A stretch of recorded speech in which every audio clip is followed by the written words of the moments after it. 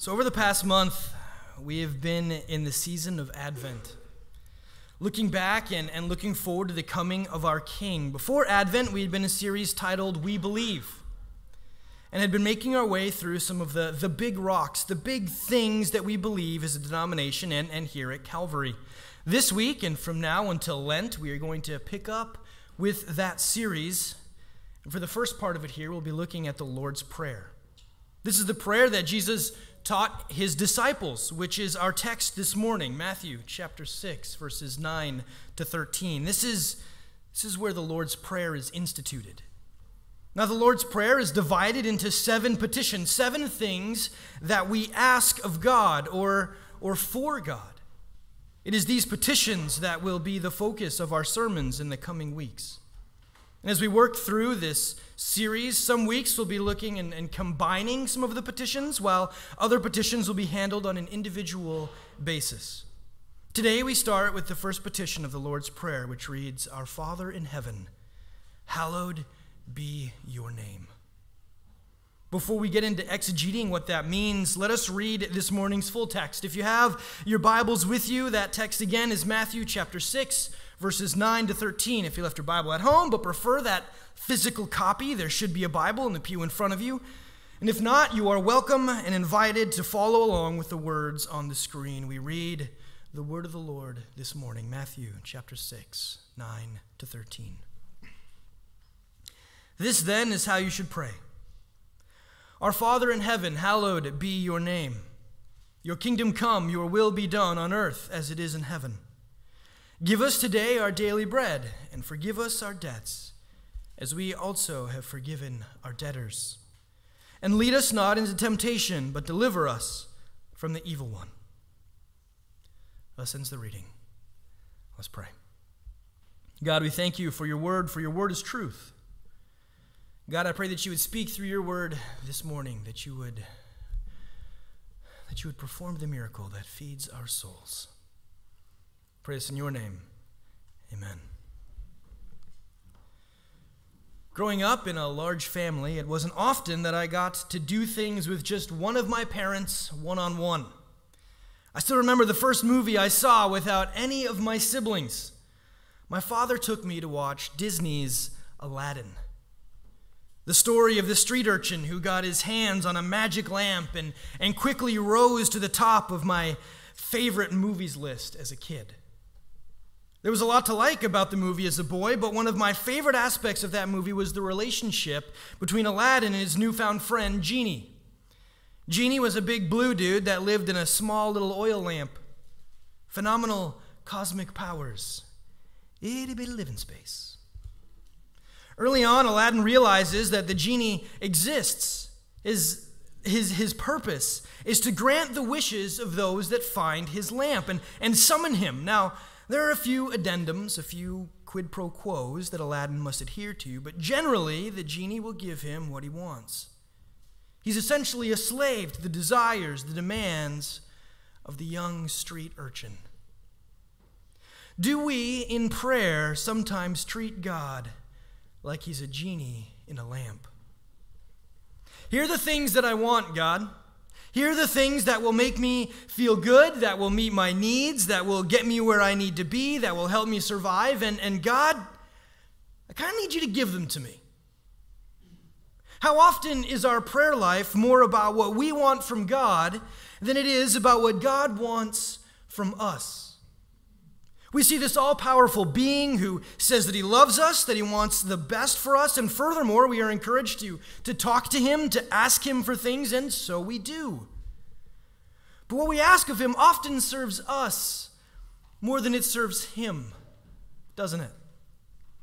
How often have I been Aladdin rubbing the lamp and asking for the things that make my heart and life more comfortable instead of the things that would bring glory and honor to God? Can anyone else relate to that? How often does our prayer life become about us? More often than we care to admit. When Jesus teaches his disciples how to pray, as we read in our text this morning, he doesn't start with our needs, does he? He gets there. It's not bad to bring our needs before God. That's important. It's something that we're invited to do, but it's not the basis. It's not the primary focus. Our need is not the fundamental element of prayer. And so Jesus doesn't start with our need. Instead, he starts by recognizing God's position, his power, his holiness. The introduction, the first lines of the prayer given to us by Jesus, that we might pray them over and over again, are a recognition of the awesomeness of our God. Our Father, who art in heaven, hallowed be thy name. That's the King James Version. That's the way that I say it in my head. It feels weird for me to say it in any other way. We read it in the NIV, and for me it's like, I know that that's real, but it just feels a little different. It's got the art in heaven and the be thy name, which we don't find in most other translations of Matthew's gospel. But one word that we might expect to find changed in other translations, but typically stays the same, is the word hallowed. Not a word we use that often. In fact, I think the only times I've ever used that word is when I pray the Lord's Prayer. And it feels old-timey, right? Like they, thy, thou, and the rest, thine. But it finds its way into our modern translations as well. Why? What does the word mean? Hallowed comes from the Greek word hagiasteto. That one, it's a little rough. But hagiasteto, which means to sanctify or to be made holy. Which is kind of a strange thing for us to pray, right? Since God's name is holy, it just is. We have no effect on the holiness of God. He's holy, period. Our praying doesn't make him more holy or more sanctified. So why do we pray that? Why does Jesus instruct us to pray this particular verb? That God's name might be set apart, that it might be sanctified. Martin Luther says this in the Little Red Book, in the explanation of Luther's Small Catechism. He writes, God's name is holy in itself, but we pray that it might be holy among us. God knows our hearts. He knows our struggles. He knows that when we have access, when we have the ear to the most powerful being ever, that it is a part of our sinful nature to focus on ourselves and focus on what we want and what will make us feel better. And so Jesus starts the prayer with a petition that strikes at the heart of our me-focused tendencies. He begins by having us remember that our hearts need to change. That the focus of our relationship with God is not our needs, but his greatness, his power, his love, his perfection, his holiness. And in this prayer, through this petition, we are asking God to work on our hearts, that we might recognize how far above us, how beyond our failings, how perfect our God truly is. May we hallow the name of the Lord. May we worship it. May we put it in the place that it belongs. May we give the name of the Lord the glory that it deserves. May God work in our sinful hearts that we would continue to grow in our understanding of God and our recognition of all that he is and all that we are not. May we worship the name of God. May we praise the name of our Father in heaven.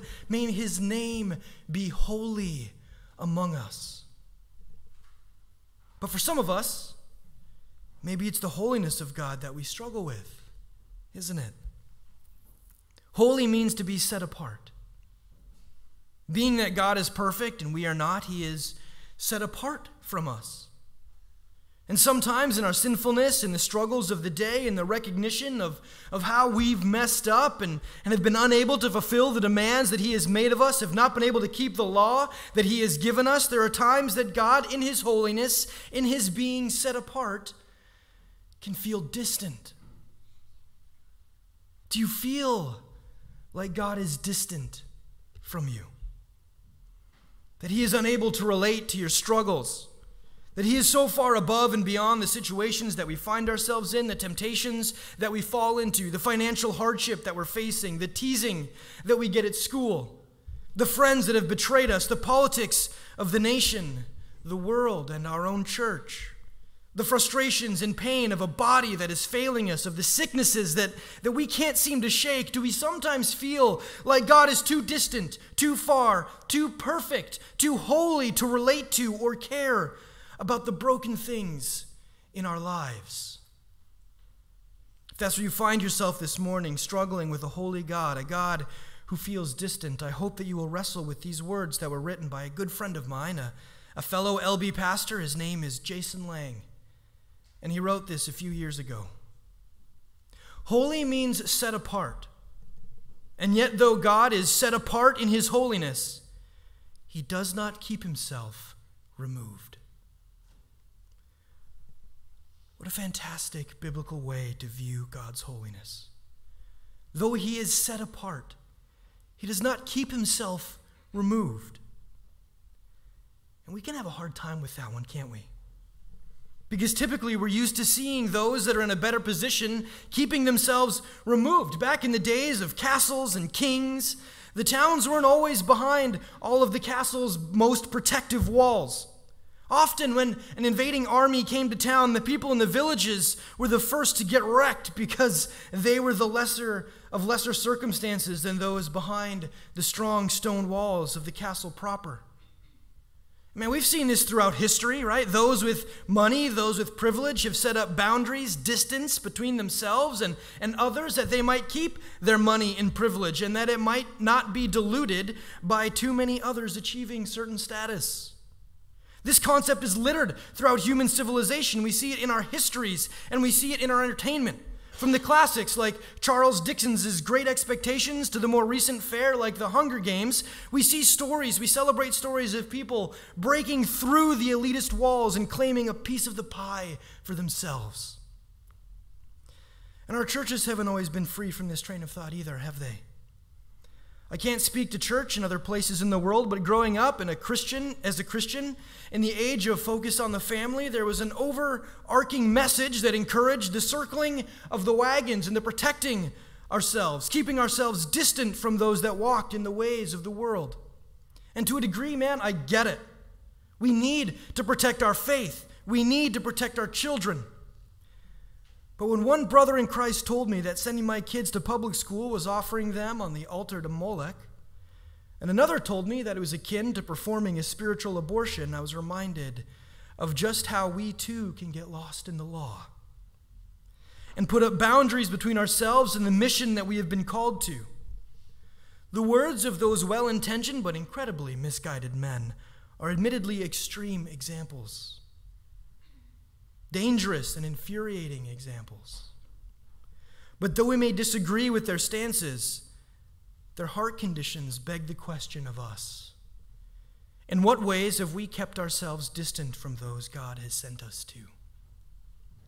What boundaries have we put up, individually and as churches, that God has not put up? And in so doing, how have we too become distant? How thankful I am for a God who is set apart but not removed. How do I know that my God is not removed? This past Friday was Epiphany, a Greek word which means the manifestation of Christ. When we celebrate Epiphany, we are celebrating God come to earth, Jesus manifesting here, proof that God is not distant.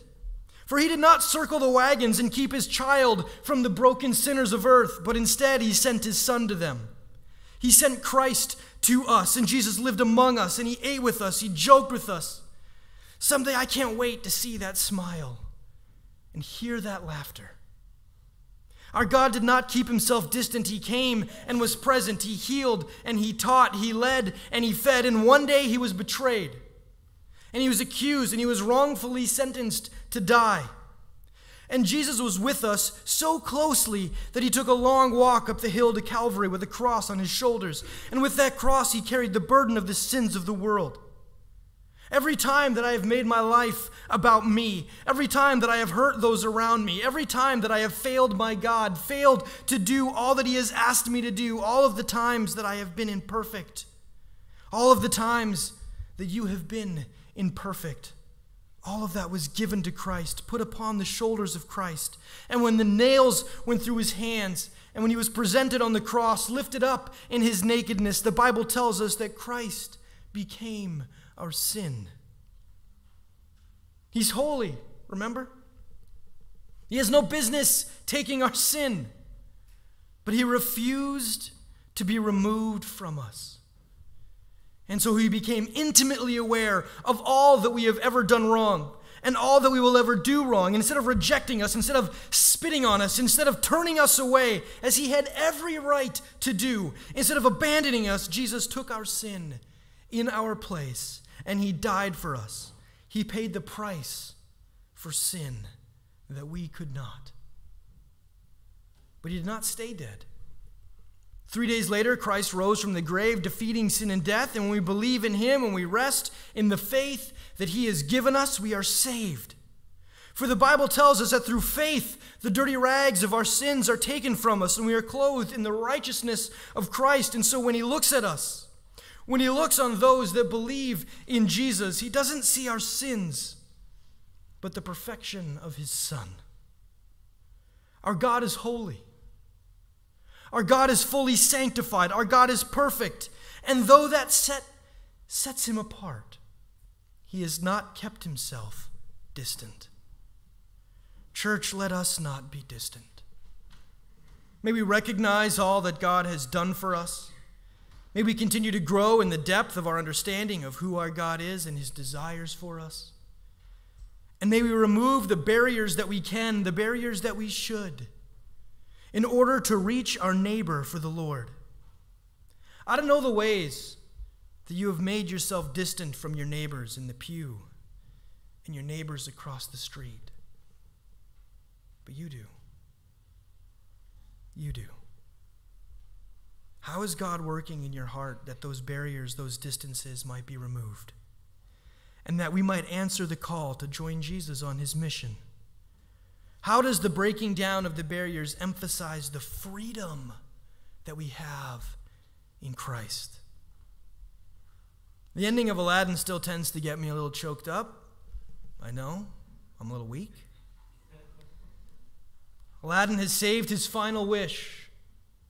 He's only used 2, and in order to marry the princess, he needs to be a prince, and the genie is expecting that to be Aladdin's final wish. But instead, the street rat, the urchin, the overlooked young man wishes for genie's freedom instead. Now, Aladdin's a fun story, but it is not an accurate reflection of our relationship with God. Our Father in heaven is not a genie in a lamp given to grant the wishes of our hearts. He is absolutely willing to hear and encourages us to give voice to our cries to Him, our hearts expressed in pain and joy and frustration to Him. But it is not His job or intent to set things out the way that we would like them to be set out. God is not in the business of answering wishes, but church, God is in the business of setting us free. Unlike Aladdin, we do not set God free with our prayers. No, it is us who have been set free through faith. We have been set free from the bondage of sin. We have been set free from the expectations of the world, and we have been set free that we might serve our neighbor, that we might answer the call to mission that God has given each and every one of us. May we rejoice in the freedoms that God has given us. May we rest in the faith, grace, and mercy and love that God has poured out over us. May the name of the Lord be made holy in our midst and in our hearts, for there is no other God but Him, and no other name that should be praised. He is God. He alone is holy.